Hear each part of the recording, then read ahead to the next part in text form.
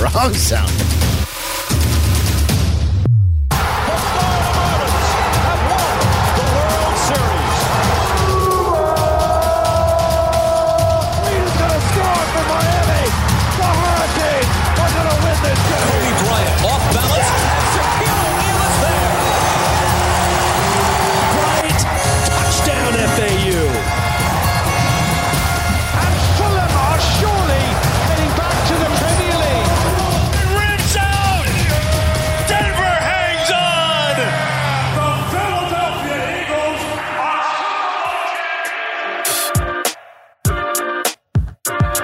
What is going on? I am your host, Headphone Joe, and I'm here with my co-host, as always. What's up, everybody? Welcome into Cheers from the Press Box. Brennan Tassett coming to you live. Varying the energy. Varying the energy. I have lack of energy, so many flights and so many days. Joe was an all-star weekend. I'm running on fumes at this point, but that doesn't mean we're going to skip what we do here. So we're going to get to the kickoff where we have some bigger topics and some of the bigger sports, some residual topics in the NFL. So we're going to start off there. Then we got a couple of things to get to in the quick hits. Then we got a couple walk-offs. I'm going to rant. Brennan. Oh, do you have a new walk-off? Oh, yeah, I got a walk-off. Oh, okay. Brennan has a walk-off. That's good to see. And then we'll go to the press conference where we put up our wares and whatnot.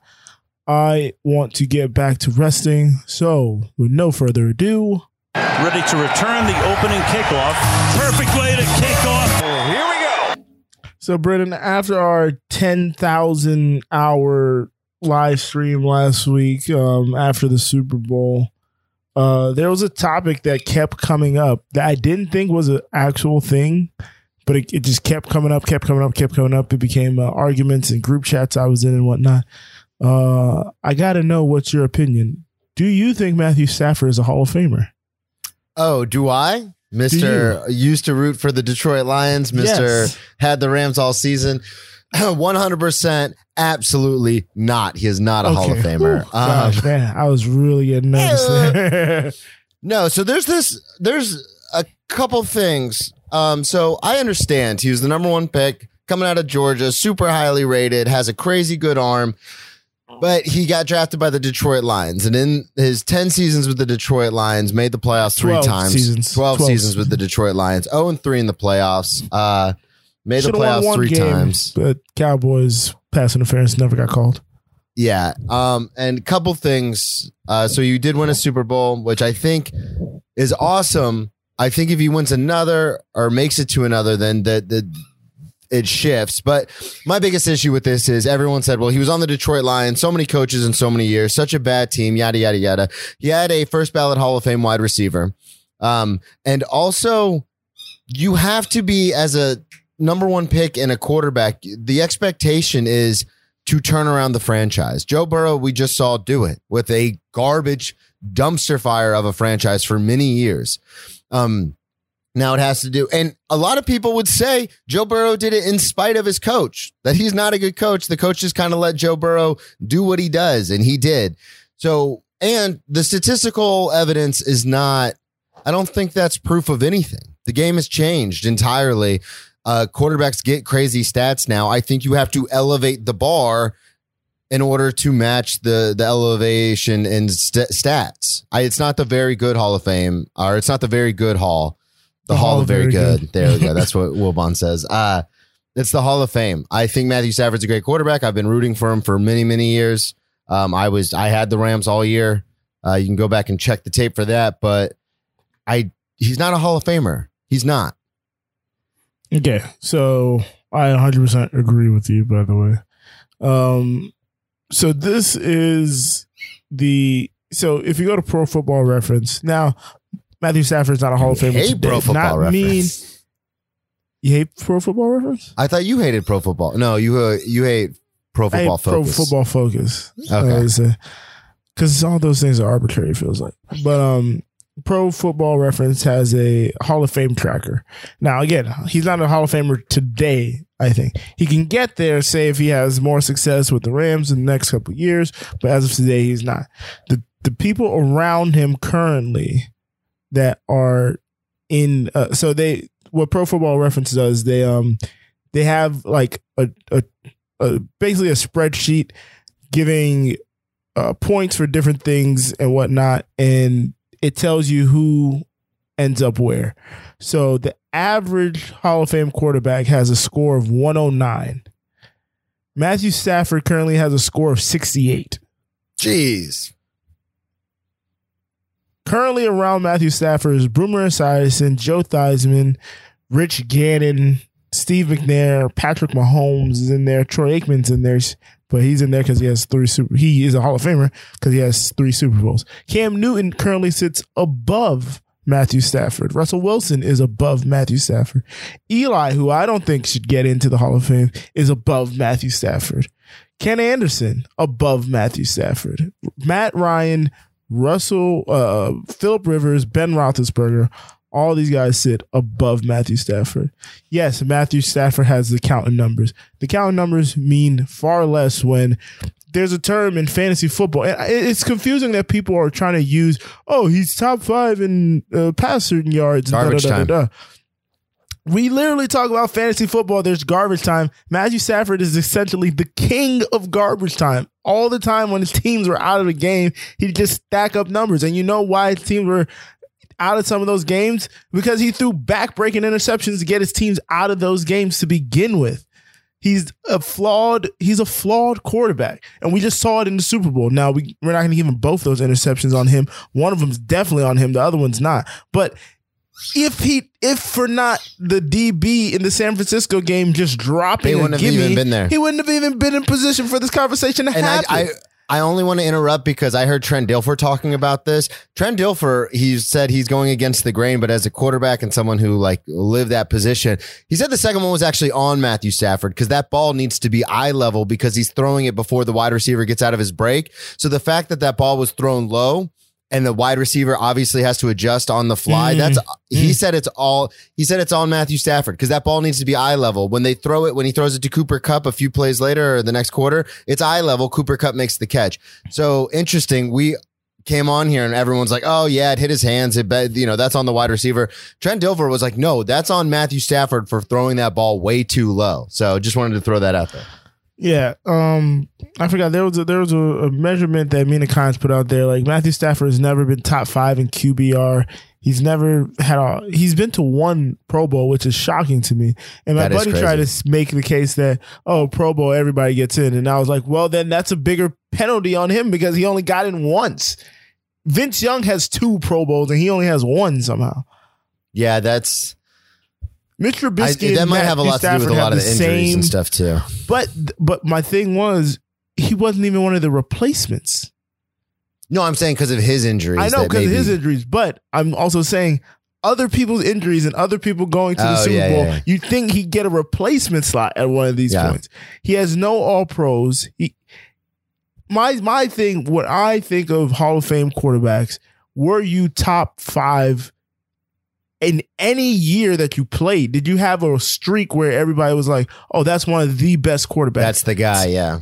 Eli, to me, had none of those. Eli was one of the worst quarterbacks routinely and then got backdoored into 2 playoffs with 9-7 and 8-8 record and then made it to the Super Bowl, basically. Joe Flacco, same thing. Joe Flacco had that one hot streak. I don't think he's a great quarterback at all. No. Matthew Stafford is one of these guys. He's one of those. He's not terrible, but he's a really good quarterback, but he's not a Hall of Fame quarterback. Yeah, and I know us as a society, when I say I mean like the royal us, we're very hypocritical because we'll say, well, it's a quarterback's job to lead his team to the playoffs and wins are a quarterback stat and stuff like that.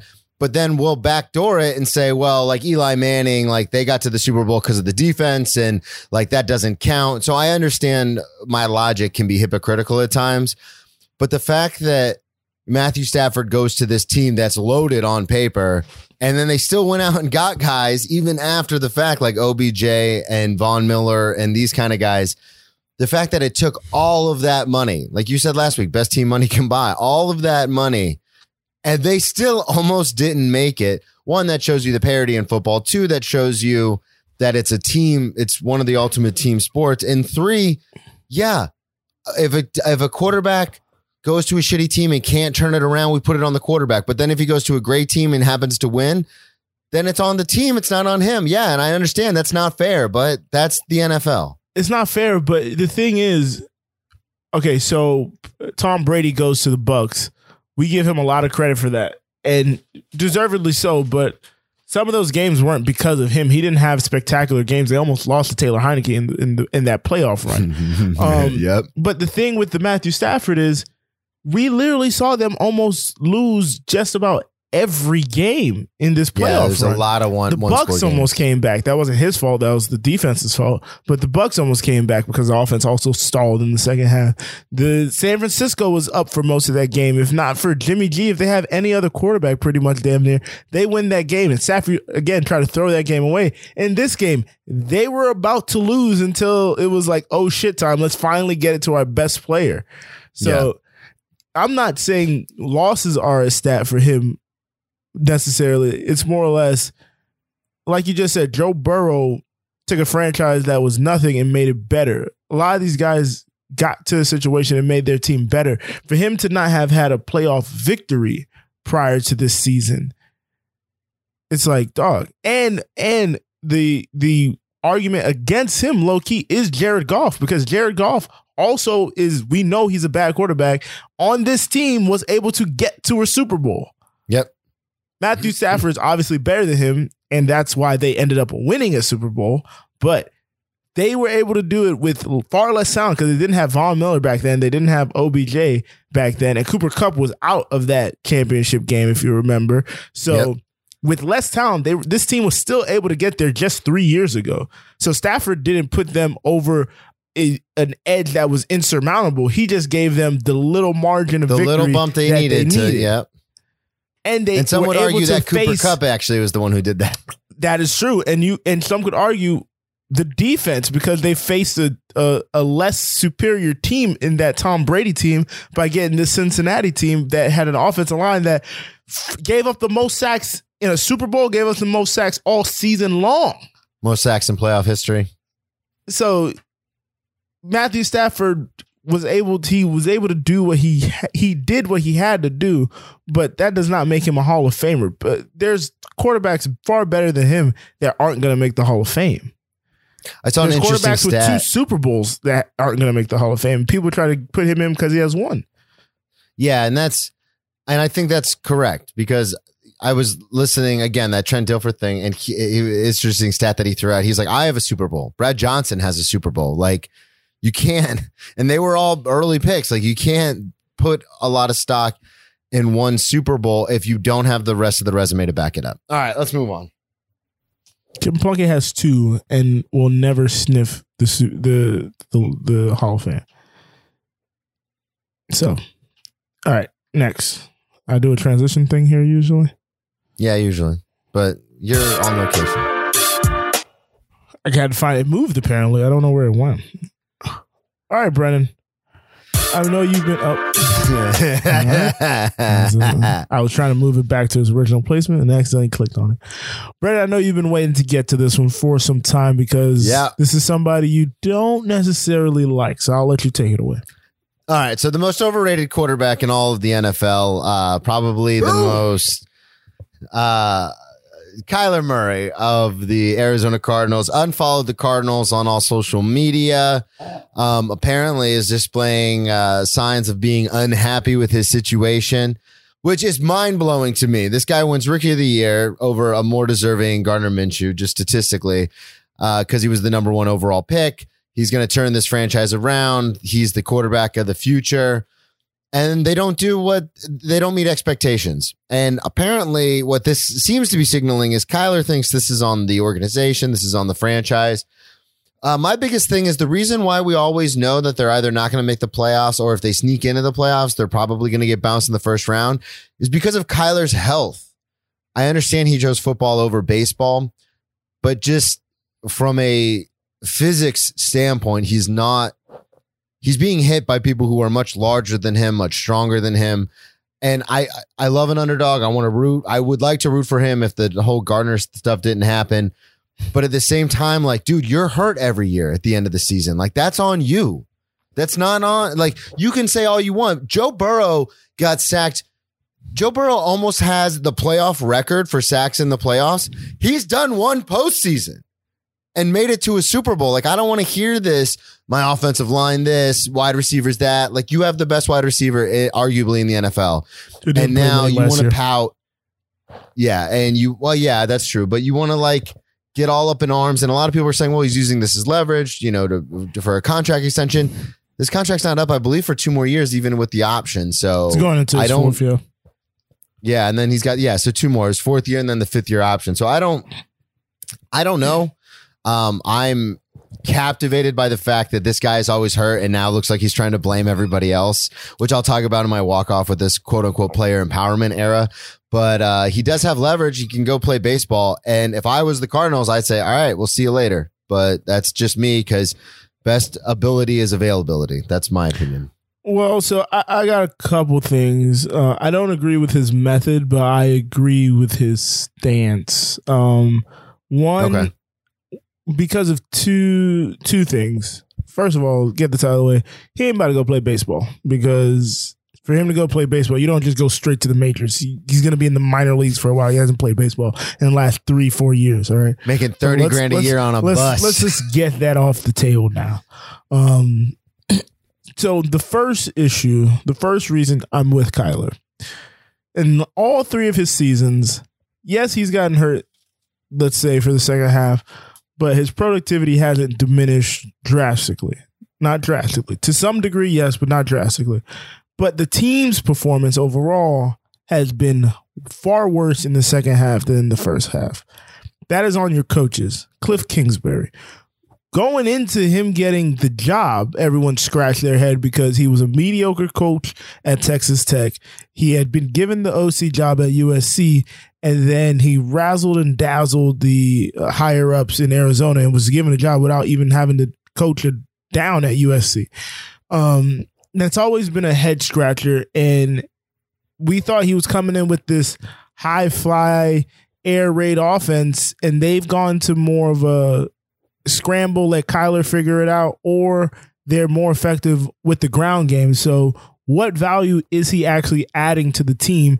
And then they can't make any adjustments in the second half, and that's why their productivity always slips, and the game looks lopsided in the first half of the season versus the second half of the season. The second thing, Steve Keim's the GM. I don't know how he's still the GM of this team, because all he's done is make bad decision after bad decision after bad decision. He keeps drafting these defensive players with their first overall pick that then don't pan out. And then I saw reports that Kyler asked for some offensive line help, didn't provide that to him. He asked for some receivers in the first round. He got receivers in the 5th, 6th round. He asked for some running back depth. They went and got James Conner, who is pretty much he's okay. He's not bad whatsoever, but it's not the same. So, and then he put out a statement, Steve Keim did, that, all Kyler does is ask for offensive help. He never asked me about anything for the defense, so I'm not going to take what he says seriously. It's like, that's your supposed to be franchise quarterback. Yeah, you probably, if you're not going to take what he says seriously, don't say it out loud. Say the quiet parts out loud. Don't say the loud parts out loud. And second of all, he's probably asking for offensive help because he probably needs some offensive help. AJ Green was the big acquisition this year. AJ Green, far past his prime. And then the Bengals of former AJ Green's former team ended up in the Super Bowl. As someone who does this at my job from time to time, I want to run this by you. Does this seem to be a situation of world's always been at his feet, always been the top pick, barely ever lost, transferred in college? Does this seem to be a situation of, I don't want to say this as aggressive as I'm going to say it, but being is Kyler a spoiled brat? Because I do it at work sometimes. Like if I get there early and I don't get cut, I'll start stomping my feet and be like, it's about me. It's about how hard I work. It's not about everyone else. It's about the fact that I want to get out of here. I've worked my ass off today. I want to go home. Like fuck everybody else. I don't care how busy we are. And that's just, and obviously I understand and I'm self-aware that I'm being a little baby. And it seems like Kyler is doing this thing where he's stomping his feet going, I need offensive weapons. I want an offensive line. I want this. I want that. And if you don't give it to me, I'm going home. Well, okay. So yes, but comparing it to your situation is very different because you're saying you want to get cut first so you can go home because you've been busting your ass. Whereas Kyler's saying, hey, I've been busting my ass. Can we make this a little easier and try to get better people so we can win some more games? Like if your argument was, dog, this dude is always smoking it in the back. This dude keeps taking 10 smoke breaks. This girl can't get out of the bathroom. We need a better staff so we can maximize productivity here. Okay, but you're just trying to boogie because you're like, I put in my time. Whereas Kyler's but we need the I guess best my larger point is the fact perform at the highest level. Because to what you said, he's so used to winning, he obviously doesn't like losing. Yeah. So that's why he's making a stink. I'd be more upset if he was just like, yeah, no, it's fine. I got my check. I'm paid, like whatever. That'd be more frustrating. But he's actively trying to voice the opposition like, no, I want to win. I'm seeing everybody around me get to the playoffs on a regular basis who were drafted around me or before me, and they're maximizing their potential, whereas I'm toiling away in Arizona. Yeah, no, I mean, and I understand because we've all been in those situations. This is super relatable where you look around at your job and you go, what the fuck are we doing? But we've all been in situations. Same thing with Kyler. Kyler's the player, not the GM, not the head coach. So he can't make the decision, but he is voicing his opinion about we need a better team. And I know I've been in those situations where I look around at my coworkers and I go, why are you guys hiring these garbage ass people? Like get better people in here. And I'm sure everyone listening has been in that situation. It's just, because I've gone about it the way Kyler's going about it now, and I'm self-aware enough to be like, it's probably not the best move. And I guess that's my problem with it is like, there's other ways we can do this. But you're not Kyler Murray, the guy who they just said, all right, fuck this first round pick. We're going to get this first overall pick. Like they literally have hitched their wagon. In the service industry, I am Kyler Murray. All right. They hitched their wagon to Kyler Murray. So you might want to take what he's saying, or you're going to have an untenable situation like what's going on in Green Bay where everything's just up in the air. What was going on in Houston, what's going on in Seattle, where it's like, if you're not going to listen to your star player, why go get the star player? Just go get Jimmy Garoppolo. He's not going to have an issue with anything. All right, Brandon, jeez. You put another name that threw me off. That's Brian, what threw me off. Brendan. No. You put a new name on it. I know. So I know. Real fast. I don't know if you saw, but they're saying Raj is going to get a contract extension. We thought this was his final contract, which is going to end in 2024, but we're seeing that he may get it extended for a couple more seasons. Brendan, what's your outlook on Raj as as commissioner? I almost made him a general manager. What the hell happened there? I'll be quick about this. I don't think Roger Goodell as far as public speaking. I don't think Roger Goodell as far as public relations. I don't think Roger Goodell as far as player safety. I don't think he's a commissioner at all, but that's not his job. His job is to make money for the owners. That's his only job. I don't care what they wrap it in. That is his only job. He's hired by the owners to make money for the owners. These are all old billionaires where all they care about is the bottom line. And we've talked about that countless times on walk-offs and quick hits about player safety and suicides and drug addiction and all this kind of stuff that comes with football. The owners don't care. They just want to make money. And Roger Goodell has made them the most money in the history of the NFL. And it makes sense with the new TV deal coming up that they are going to say, hey, this guy's already made us way more money than we've ever made. And now we have new TV rights. Why would we bring in someone new to negotiate the new TV deal in 2025? Let's stick with Roger Goodell since he's done such a great job negotiating it so far. Well, first off, the TV negotiations are already done. They've been done for like a year now. They have contracts with everybody for about the next 10 years. ESPN is going to get more playoff games. They're going to be able to flex Monday night games. When's the NBA? The NBA is 2025? Maybe.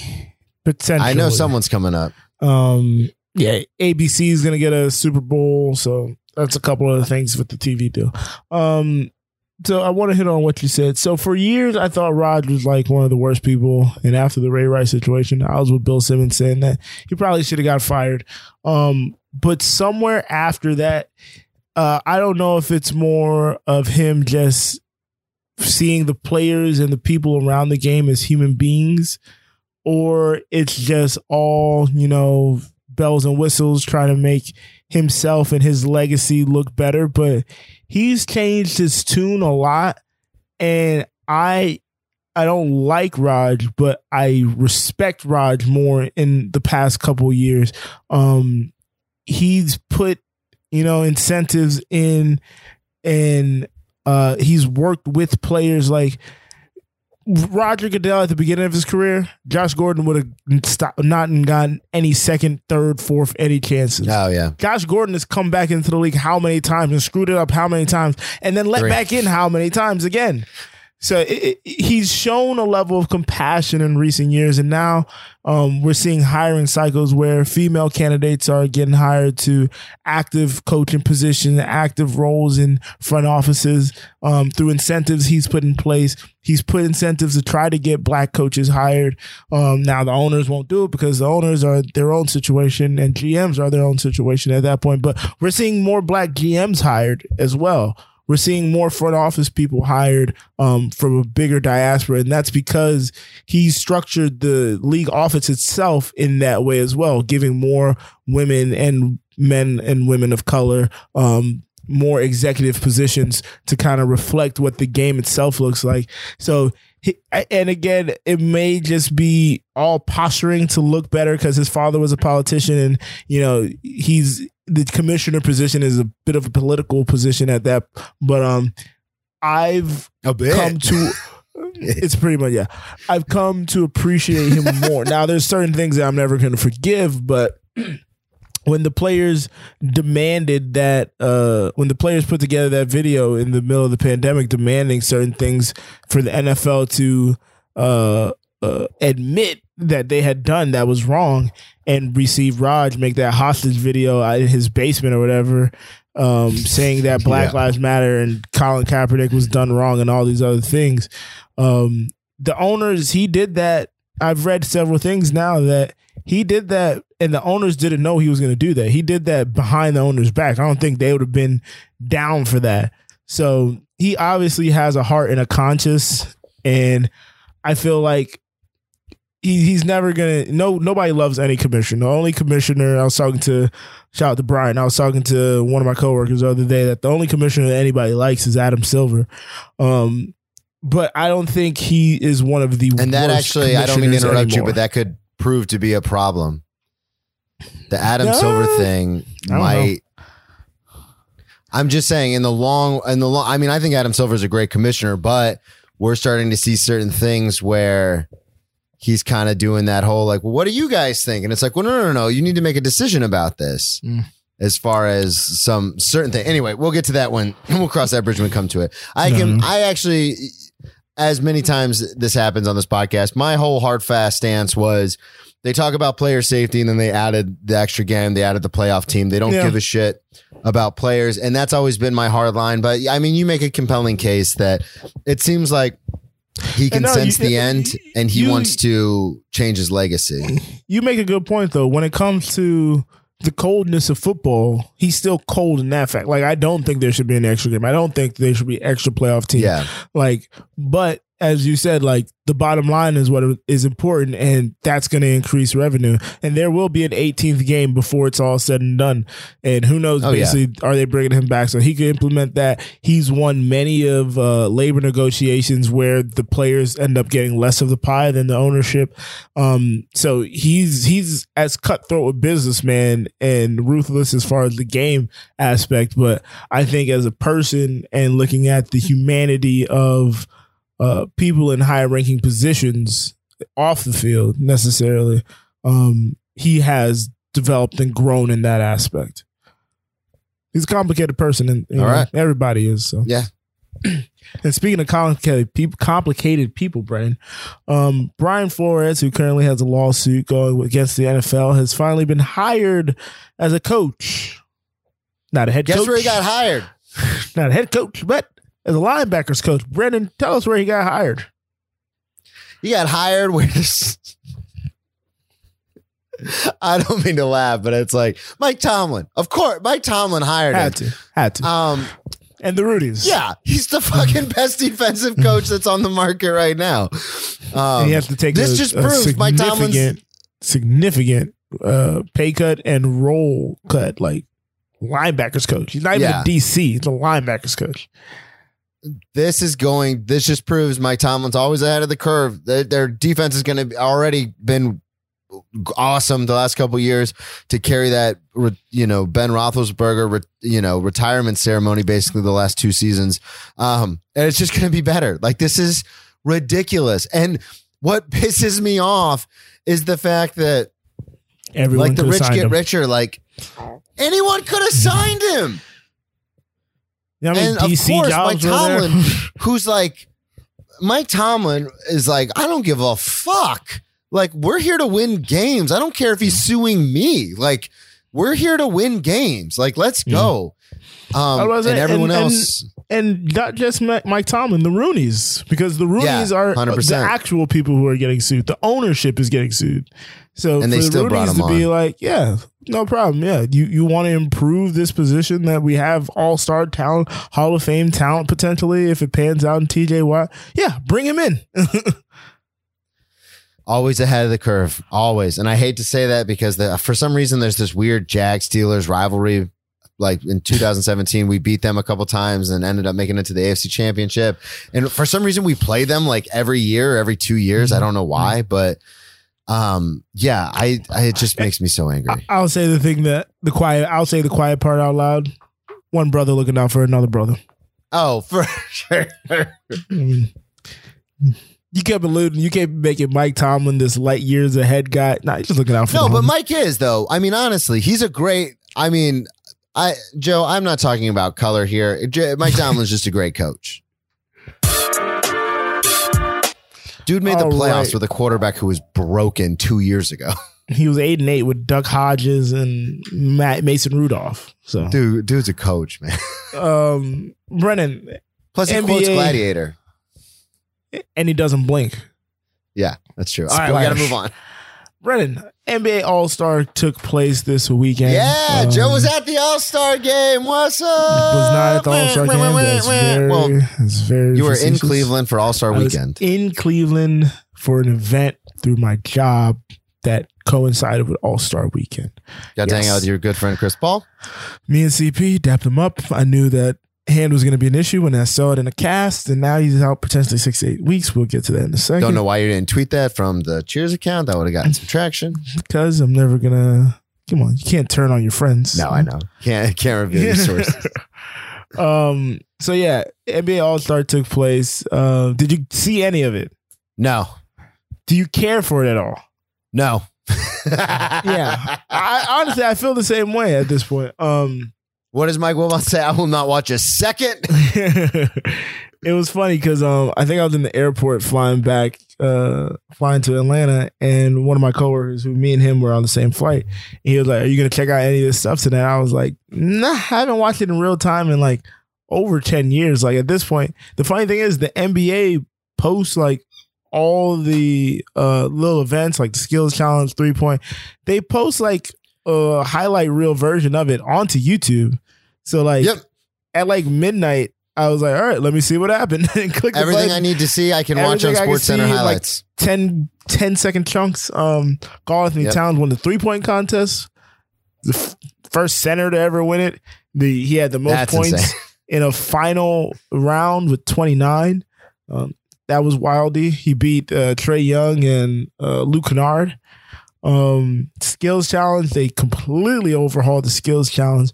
that is something I'd actually have to see in real time, because the clips I saw, I didn't really understand any of it. I kind of needed the rules explained to me. Shit looked What's going on bananas. here? Shit looked bananas. But it was you had the rookies, which consisted of Scotty Barnes, Giddey. I can't remember Giddey's first name right now. And then was it Cade Cunningham? I think it was Cade Cunningham versus the Giannis brothers, all three of them. They had Thanasis and Koufs. The Antetokounmpo brothers? What did I say? Giannis brothers? Like I said, the Giannis brothers, and then you had the Cavs. Yeah, the Cavs who went out there as a unit. I think it was just those three teams. And they did different skills. It was all different. It was a cool way to include more people in it instead of just having like the head-to-head, which I kind of like the head-to-head, but this was cool. And then the Cavs team won with Evan Mobley hitting a half-court shot. It kind of incorporated the skills challenge, and they had this event a couple years, like many years back at this point, where it would be like it would be a legend, a WNBA player, and then a current player, all from the same team, and they'd have to hit a shot, hit a layup, hit a 2, hit a mid-range, hit a 3, and then hit a half-court shot. They kind of incorporated that with like the skills punt, challenge. pass, kick? Yeah, some to that degree. So that was kind of cool to see.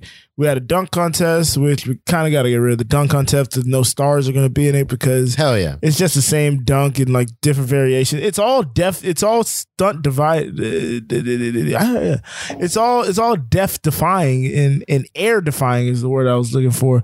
But it just doesn't provide that punch that it used to, that would get you out your seat anymore. And if they're not going to have the bigger name stars in there, and some guys I understand are trying to make their name with it, but a lot of the times it's just, it kind of falls flat, and then it just wasn't the same.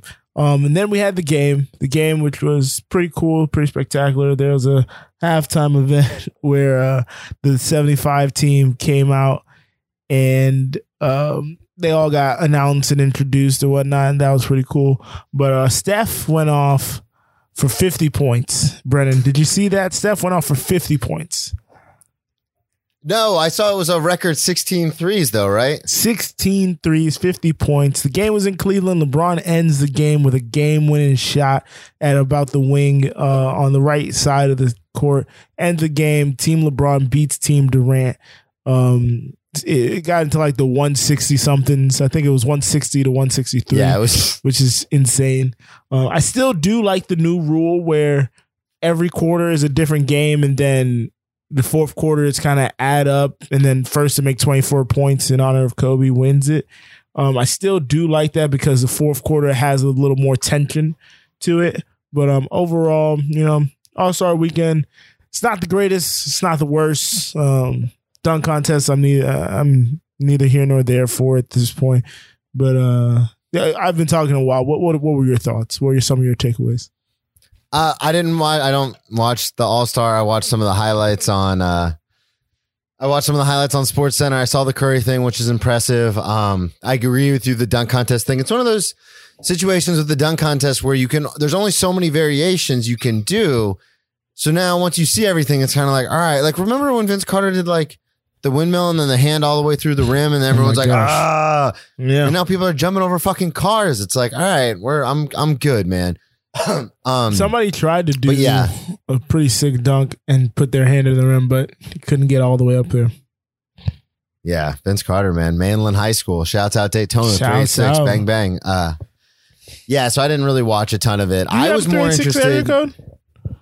No, I did for the longest time, and then through my alcoholism and drug addiction, when I landed in Oklahoma City, I had to get a new phone. And I was in Oklahoma City. I did hear that story. You and your cousin. So I have an Oklahoma City number. Yeah. Wow, that's upsetting. I have a 386. Yeah. I wanted to switch. I live in New York City, and I still want to get switch back to a 386 just because I'm always like 386, gang, gang. I just love my number. It's the best number ever, honestly. Do you want to give it out live on air to everybody? No. Yeah, but I don't even have your number. We've been doing the show over here. 386. Shouts out. Yeah, so that's all I saw. I wanted to talk to you more about what's happening in the actual NBA. So we've had a week after the trade deadline.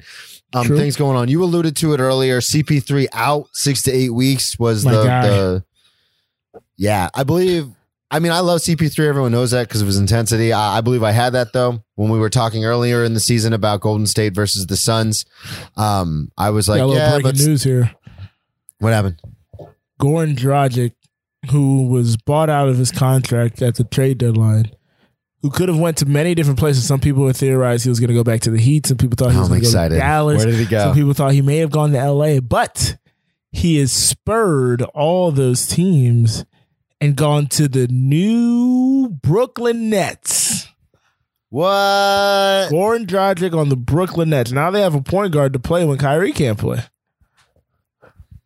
Oh, man. I think living here in New York, I think they're going to lift those mandates probably in the next 2 weeks so Kyrie can start playing. But people we'll been alluding to that. So CP3 is out, though, 6 to 8 weeks. I wanted to talk about the West only because I had the Warriors all year so far. I've had the Warriors going to the finals, winning the finals. So, Joe, I want to ask you this because you've been on the Suns. You've been driving the Suns bandwagon since your boy got there. And I know I was on it last year, too.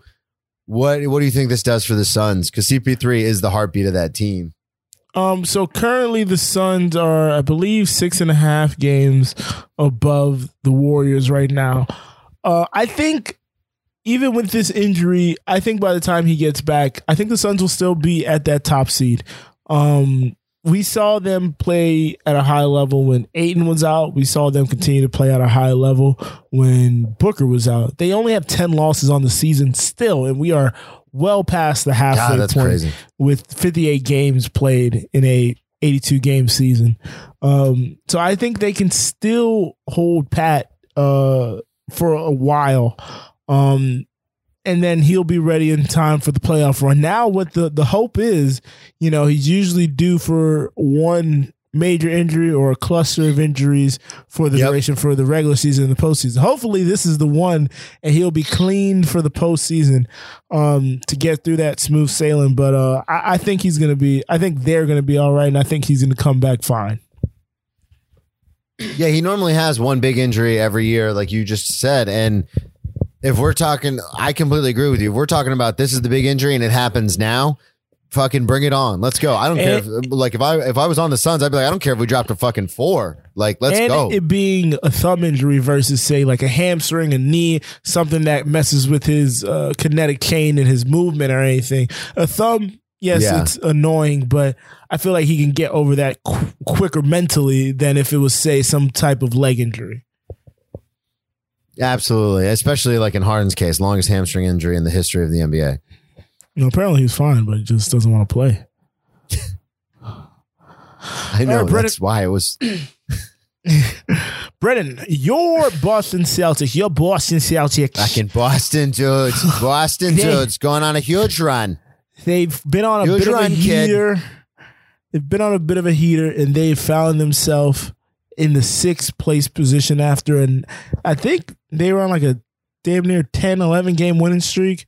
And they finally lost one to the Pistons of all teams, which is shocking. But Brennan, do you think they are a viable team in the East again? Absolutely. So they won 11 out of 13 since, a month and a half ago. They won 11 out of 13. Like you said, they lost to the Hawks and the Pistons in that time, 2 teams that might not even make the playoffs. And they went on a 10-game winning streak in between that. Beating, there were some good teams in there. The Heat, the Nets, the Nuggets, the 76ers, the Magic, my team, go Magic. And blowing some of those teams out on the road by I believe it was 21 points or something. Yeah, what was the one that was a huge one? So they beat the 76ers 135 to 87 at Philadelphia. That was a massacre. Beat the Nets in Brooklyn 126 to 91. So the question is Harden or Kyrie obviously didn't play that game if it was in Brooklyn. Yeah. Did Harden play that game? That is the question. No, he did not. It doesn't look like he did. Alrighty. But Hey, you gotta be on the court, man. Yeah, I think so. We were talking about. We've been talking about this for years, at least this year and then last year. The Celtics seem soft. I was calling them soft all last season. It's like they have a lot of this talent. Jason Tatum and Jaylen Brown should be playing better. They're both all-stars in their own right. Like, why is this team like floating around 500 all the time? And I don't know if they figured it out. Marcus Smart has been playing out of his mind, even though he was in trade talks. I had him in trade talks all last year and this year, and now he's playing defense out of his mind. He's really taken over as far as the one position. I think they're a playoff team. I think they might make some noise. I know we've talked about it before, but they made 3 out of 4 conference championships, conference finals, and that seemed kind of like a fluke. I don't think they're going to go crazy far just because of the power that's in the East between the 76ers and the Nets and some of those other teams. Milwaukee, Miami. I think they're going to make some noise. I think they're at least a second, maybe even a third round team. What do you think? I could see them getting bounced in the first. Right now, if it was today, they're the 6th seed playing the 3rd seed, which is Philadelphia. And if Harden's there, that's a different Philadelphia team than they faced the other day. And it's a 7-game series. Marcus Smart did get hurt in that Sixers game, which is gonna kind of make things a little cloudy going forward. But they've turned on the defense. And Ime Udoka, is starting to look like an actual coach. At the start of the season, when they were floundering, everybody was like, wow, this guy may have not been ready, may have not been the best hire for this team. But apparently Jason Tatum and Brown have sat down and had some bit of a powwow, and they're distributing the ball to each other and to their teammates. And they're not out there looking for theirs every night in, night out. If they don't have it, they make the better play. And if they do have it, they go ahead and do what they got to do. So they're coming together as a team. And this goes back to the East in a funny way, man. They're only 4.5 out of the first spot. Everything in the East, there's a lot of good teams, but they're all clustered. Nobody has like a runaway lead per se. So they can find, if they really turn it on, they can find their way up. But I think right now some of the teams ahead of them are just too far ahead, talent wise and chemistry wise, for them to close that gap. So I see a first round exit.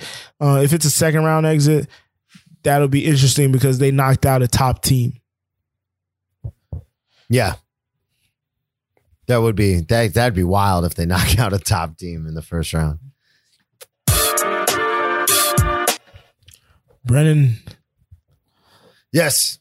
The Ice Cats are back, baby.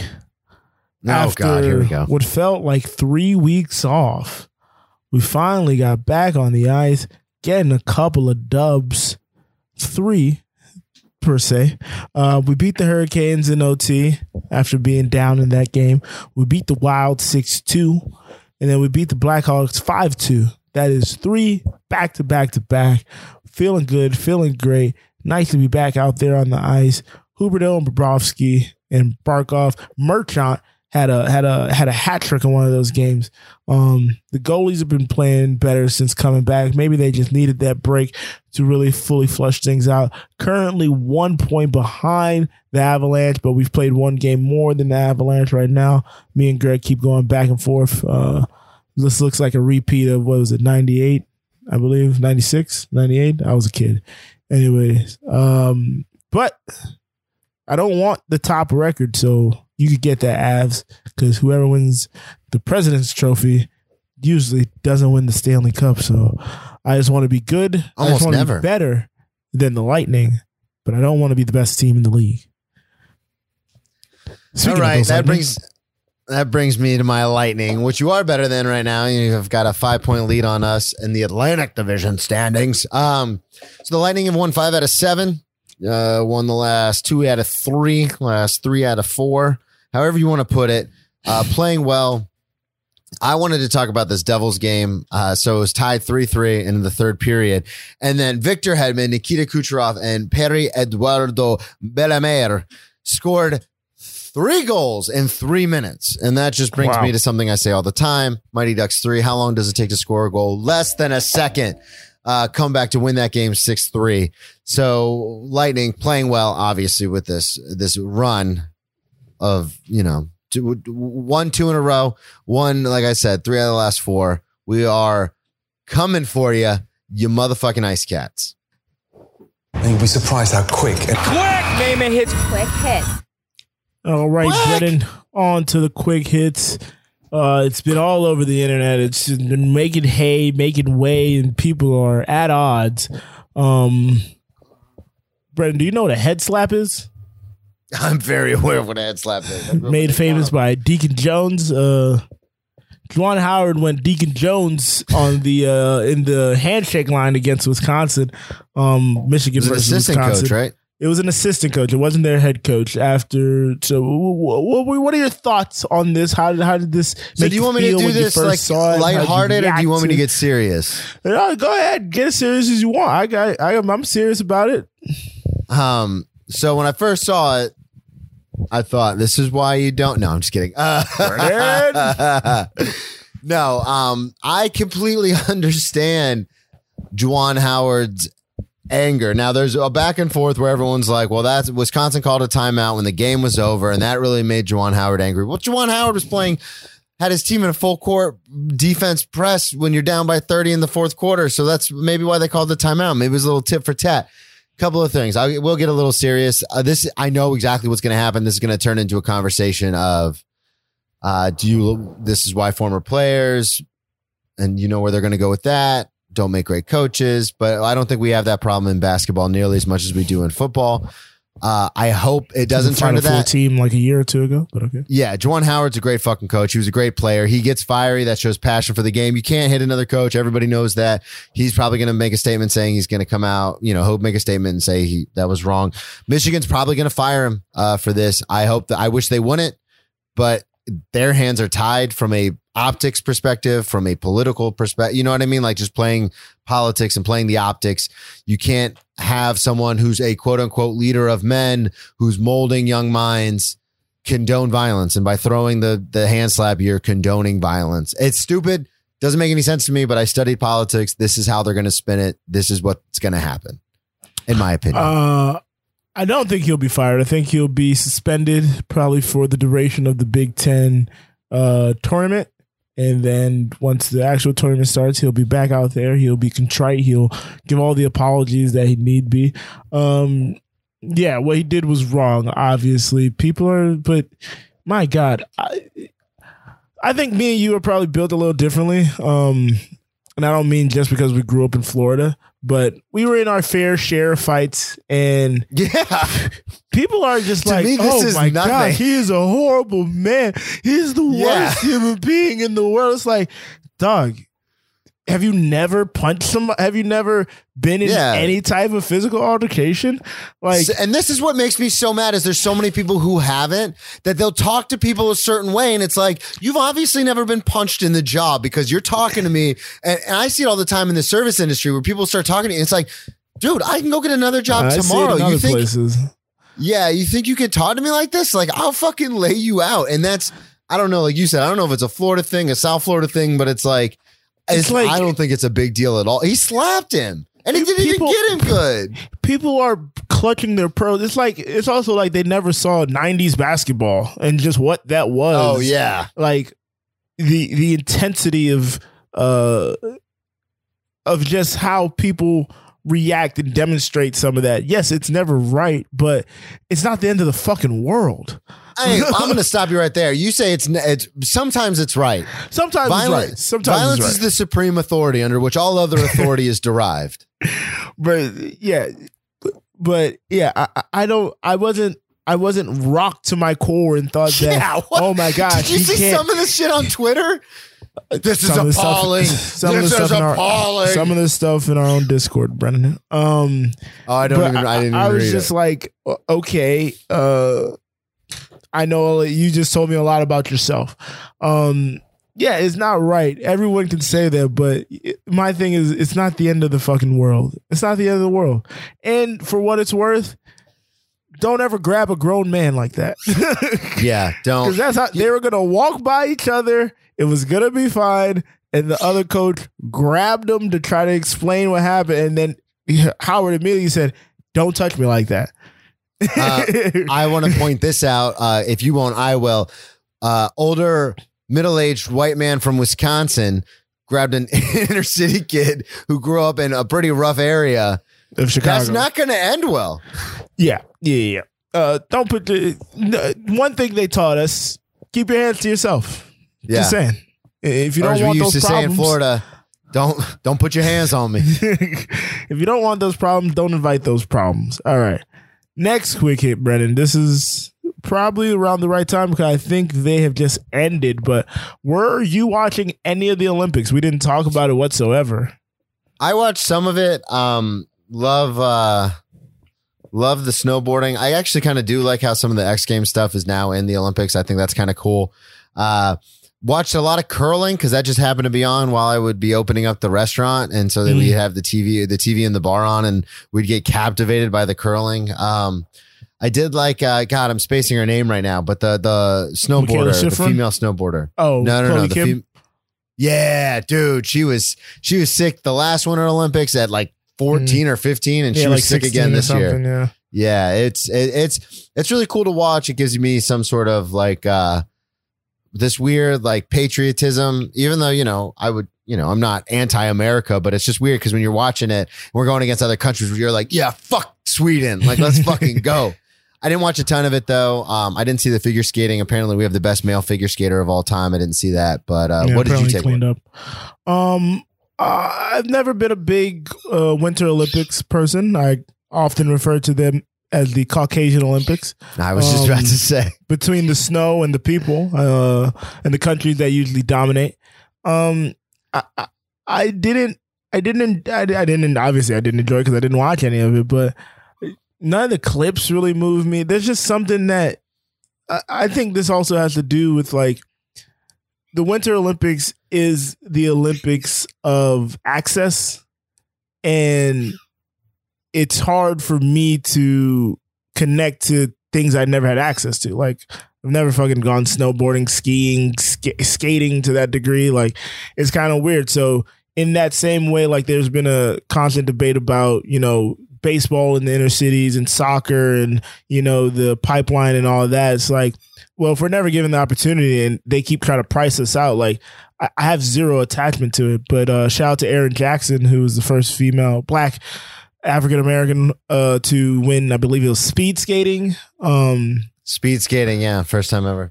But overall, did you think these were a success? And I have a theory. I was listening to Tony Kornheiser talk to someone last week, and they had a pretty good theory on why they don't think it's a success. But I want to hear your thoughts. I don't think it was a success only because there was nothing. And I know there's a tragedy. I know PTI talked about this, but tragedy obviously trumps triumph when it comes to stories like that move people. And I agree with that. Like some of the hardest things that happened was Schifrin and that whole situation. Yeah. And then there was another skier that like kept getting bounced. And those stories are very moving, obviously, but there was nothing like to headline this in a way. I think it was because this is what I'm saying from a layman, from an outsider, which is me. I'm not a huge Olympics person, but there's always something where I'm like, oh shit, I got to catch this. The last Winter Olympics, it was Kim. She was like 14, she was 16. And I was like, oh, she's beating grown ass people. And that's why I wanted to watch. Everyone remembers, obviously Michael Phelps and that run with the Olympics where it's like, they're just going to dominate. There's always something that kind of draws me in. And this year there wasn't. Like I said, I only watched it really when I was getting ready when we were opening up the restaurant at work because it was on, but I wasn't too drawn to it. So in that case, because I think I represent a big group of people as the layman when it comes to especially the Winter Olympics, I think that I'm speaking for a bigger group when I say, yeah, I just wasn't that interested. Yeah, so the Winter Olympics usually does worse than the Summer Olympics because, like I said, it's kind of like a more exclusive pool. It's not really open to everybody. But second of all, so the ratings, there was like a 50% dip in the ratings between this Winter Olympics and the last Winter Olympics. And the person who Kornheiser had on said, I can't remember, was it Barry Shaluga? I think it was Barry Shaluga of the Washington Post. And he said, one of the things may be Olympics fatigue. We just had an Olympics last year. The Tokyo 2020 Olympics were actually in 2021. So just them being so close together may have caused it. Another thing is the last 3 Olympics we had have all been in the Asian time zone. We had Pyeongchang in 2018. We had Tokyo last year, and then we just had Beijing. So the time shift being so drastically different when all these events are quote unquote in real time are mostly when the American audience is sleeping. So that kind of creates a distance. Bring it back to America. Get us the fuck out of Asia. That's what Joe is saying. That's what Joe's saying. Not what I said at all. You are misrepresenting. No more Asia. Brennan, that's not what is happening. And then another thing that I think is, I forgot what I was going to say because you completely derailed me just there. You completely threw me off track. The time zone in the other hemisphere we were talking about. We were talking about Olympic fatigue. What was the third one? Yeah, I don't remember. Everything is happening while we're sleeping. I lost it. We just had an Olympics. I lost it. Sorry. Sorry. That's all my fault. I apologize. Do you want to get to, we're already at an hour. Do you want to do the next one or do you want to save that? Because there's no real movement on that. I can just do a quick little thing to wrap it up. So, yeah, go ahead. The deadline to start the MLB season has come and gone. Spring training is not going to happen on time. Pitchers and catchers are not going to report because there's still not a deal. Brennan, do you think now when this first, got rolling, when the season had first ended, I asked you, do you think the season would start on time? And I believe your answer was yes, you thought it would start on time. Do you think the season will start on time? I still believe that the actual season, baseball regular season will start on time. Yes, I do. This always happens. Posturing, pitchers and catchers didn't report. Oh, spring training's not happening. When the rubber meets the road is when real money is on the line, when the regular season starts. And I think that's going to be everyone's push to get it going. And I'm not a huge baseball fan. I don't follow a lot of baseball. We've talked about it with you and with Tyler White, friend of the show. Especially when so I don't have a ton to say. My instinct is to say when money's on the line, real money's on the line, they'll get it done. Okay. All right, let's do the walk-offs. Welcome to the big leagues. 2-run walk-off homer for Cabrera. You can smile, that's okay. This is the walk-offs where me and Brennan will rant, rave, or read something we wrote or read something someone else wrote. I did that one time and I got hell for it. Jesus. You continue to get hell for it. I did it. It was actually well written. It was a really good piece. Shout out to Sarah Spain. This is the part where we will shut up. I'm just going to play another podcast. I've been wanting to clip Bomani Jones like 4 weeks in a row, but I'm like, nah, I'm not going to do it. You read an article and got shit for it. You want to clip another podcast? God. Hey man, you know me on social media. I would send that to everybody. He's eloquent, man. All right, bro. Bomani, we straight stole your shit. We'd give the sourcing properly. Come on now. Yeah, and we don't get paid, so technically we couldn't get in trouble. Exactly. It's educational purposes. All right, Brennan, go ahead. You got it. All right, I'm going first. So Joe, shut up. Mine I didn't actually write down. It was kind of a free-flowing thought, so I just wrote down kind of tidbits. Mine's about quote-unquote player empowerment. And the reason I put it in air quotes was there's a lot of talk now, especially in the NBA, not so much in the NFL, about the fact that players have a lot more leverage. Players are signing deals with 4 years left and then demanding trades. And everyone was like, oh, player empowerment. The players now have leverage. They can move about freely and stuff. My whole question was basically, is this good or bad for the NBA as a whole? And I don't mean from the perspective of like, oh, I want the owners to make more money. I mean it from the perspective of a fan. In 2022, a lot of people now, especially the younger generation, root for players. They don't root for teams. Is that a good thing? I don't know if it's a bad thing. Case in point, LeBron James will be inducted into the Hall of Fame. It's obviously safe to say he probably goes in as a Cavalier, but what does he really go in as? He's played for the Lakers. He's played for the Heat. He's played for the Cavs twice. His best years statistically were with the Miami Heat, and the most championships he won was with the Miami Heat, but he's from Ohio. So it begs the question, what does he go in as? Or are we going to start doing this thing where players just go in as players? They don't go in under a certain banner of a team. When it comes to retiring jerseys, how is that going to play out depending on your contribution to the team? Basically, it's a long-winded way of saying there's no more loyalty to teams, and I don't think there should be. Teams would trade you in a heartbeat. Marcus Smart has been on the trade block for 3 years. So I understand the fact that there's no more loyalty to the team from a player's perspective. But where there is loyalty to a team is from a fan's perspective, which makes the player empowerment era very interesting, to say the least, when it comes to fans. I'm obviously, I kind of tentatively root for the Boston Celtics because I like to do the fucking accent, dude. And I listen to a lot of Ryan Russillo and Bill Simmons, so they talk about the Celtics quite a bit. So that's where I get my information from. If Jason Tatum were to play for a different team in a trade or demand a trade, or if they just moved on from him, that would rock Celtic Nation, I know, to its core, because he is a top pick. He is the future of that franchise. And it's just interesting that this team that was predicated on Larry Bird and like those Kevin teams McHale, in the Sam Jones, 80s. Bill Russell. Yeah, Kevin McHale. Yeah, all those Robert players that Parrish. were just there forever. Don't forget about Danny Ainge. How it's could we? Crazy. But it's just interesting to me that now there's this such fluid movement in the NBA. And I know the NFL is trying to get there. We've heard people talk about it.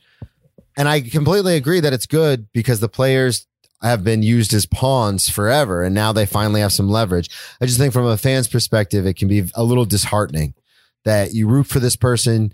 You have a relationship with them as a true fan, and then they're just like, nah, fuck this, I'm out. That can be devastating. It's almost like a breakup. And so I think player empowerment's great for players. I think it's great for the league. It keeps things spicy.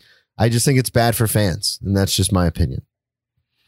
Pretty good. One issue I have, the notion of players going to the Hall of Fame with XYZ team, that only stands in baseball. I like how people have extrapolated it to every game. It's only baseball. I thought every sport NFL, you get inducted as a NFL, you get a bus. Yeah, but there's no team iconography there. Oh, well, I fucked NBA, that you up get a then. jacket. you get a jacket and a It's a plaque. red jacket, right? Is it red? I think it is red. Yes. Yeah, it's red. I remember Michael Jordan's MLB. speech. See, the thing with MLB is you go in with a plaque, and the plaque has a hat, and the hat has the team. That is why you go in under a team. Yeah, it's instead I of thought a every full Hall of Fame bus, you went in it's a under plaque a that team. depicts you. No. Yeah. Oh, well, I learned something. Look at that. Yeah, look at that. All right. My walk-off will be similarly unstructured, and it's just a rant on Fulham's season because I haven't gotten to detail you folks on anything Fulham this year because we had a big, plentiful football season and a wild and wacky NBA Football. season. So on to the ELC, the English League Champions. Fulham, Brandon, as you would like to know, because shout out to Tony and Shad, are number 1 in the number 2 division. After 31 games, we have 19 wins, 7 draws, only 5 losses. We have one of the biggest goal differentials at 51. That means we've put up 79 goals and only have allowed 28. We are definitely going to get past the 100 mark, which is a bit of a. Would it be the first? I think it'll be the first time in club history we've gotten 100 goals. We're 6 points clear of the team under us right now. Our leaders are none other than Mitrovic with 30 goals. Wait a second. Where are the stats? There we go. Sorry. Mitro has 31 goals. Sorry. Mitchell has 31 goals. Harry Wilson, who we brought in, has 10 dimes. The team has been clicking on all cylinders. I think we're definitely going to go up. I mean, there's no doubt about that. But I think for the first time, there's actual confidence that we'll get up and we'll stay up. A couple games ago, we played Man City for the FA Cup, and we scored first on them before they put on an onslaught. And then it was 2-1 in the first half, and then the second half, they kind of blew it up. But even Pep Guardiola said after the game that, you know, that's not the same team that we saw a year ago when they were up here before. They got a lot more fight, and Marco Silva has done a real good job, you know, flexing in a lot of the guys. There's certain young players that, you know, we're hoping to keep. One of them in Fabio Carvalho. And Rodak, hopefully he gets an actual shot to be the goalkeeper once we move up. But, you know, they've built the team well. They've built the team. They've had more consistency than in years past, where they have gone about the transfer and try to bring in as many people as they can and kind of like replace who got us there. I think with Marco and the staff that he's brought in, they're going to stay true to those that got him there, because, you know, in recent years, that has been the success. That's how teams have been successful when going from the twos to the ones, keeping that core group together and not trying to get too fancy and spend too much money, as we failed to do twice now. So I'm really excited for it to be automatically promoted. No championship this year, no playoff this time around. That would be great, and help me deal with some of the anxiety of this team. But we seem to be clicking on all cylinders, man, and everything looks good, and I'm really confident in what this team can do, getting back to the next level. Boom, baby. And we'll bring you the press conference in its entirety.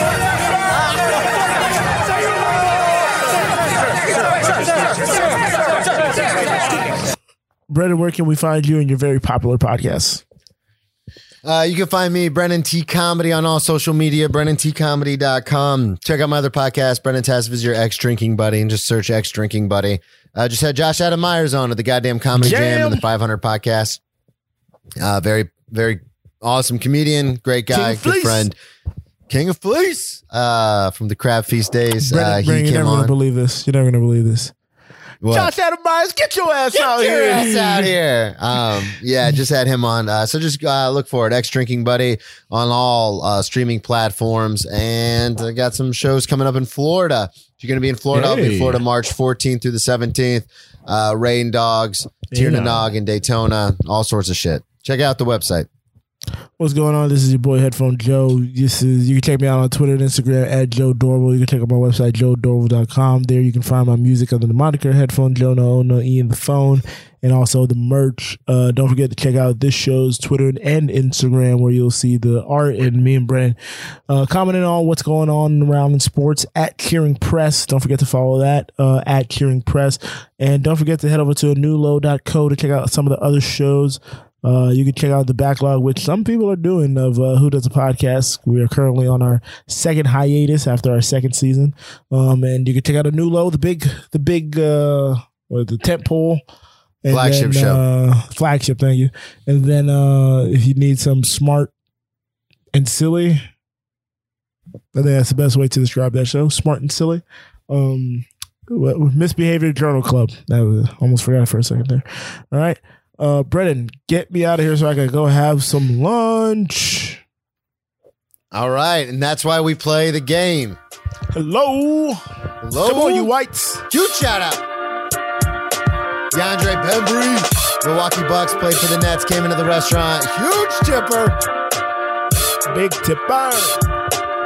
Big tipper. You have been listening to the Anulo Podcast Network. We have 4 tremendous podcasts on our current roster. If you like the hit Broadway musical Hamilton, then you also might enjoy hearing the Ham Boys rank every song from the Hamilton soundtrack on Who Does a Podcast, with hosts Headphone Joe and Kyle Loader. Get your sports talk radio fix with Cheers from the Press Box featuring Headphone Joe Dorville and stand-up comedian Brennan Tassif. Curious about how the brain works? Get your neuroscience knowledge with some laughs at Misbehavior Journal Club. This fortnightly science/comedy podcast is where two lady researchers bring you the latest studies on behavior. It stars Amiel Moreno and Leah, aka Leia, or vice versa, Crevitt. Finally, we have a new low. The podcast has started it all. This show features Farzad, Headphone Joe, Kyle Loader, L. Greg, and Scott by Scott. They discuss anything and everything depending on their moods or their level of sobriety at the time. Thank you for supporting the Anulo Network, and feel free to share your favorite episodes with friends and family. Thanks again, and goodbye.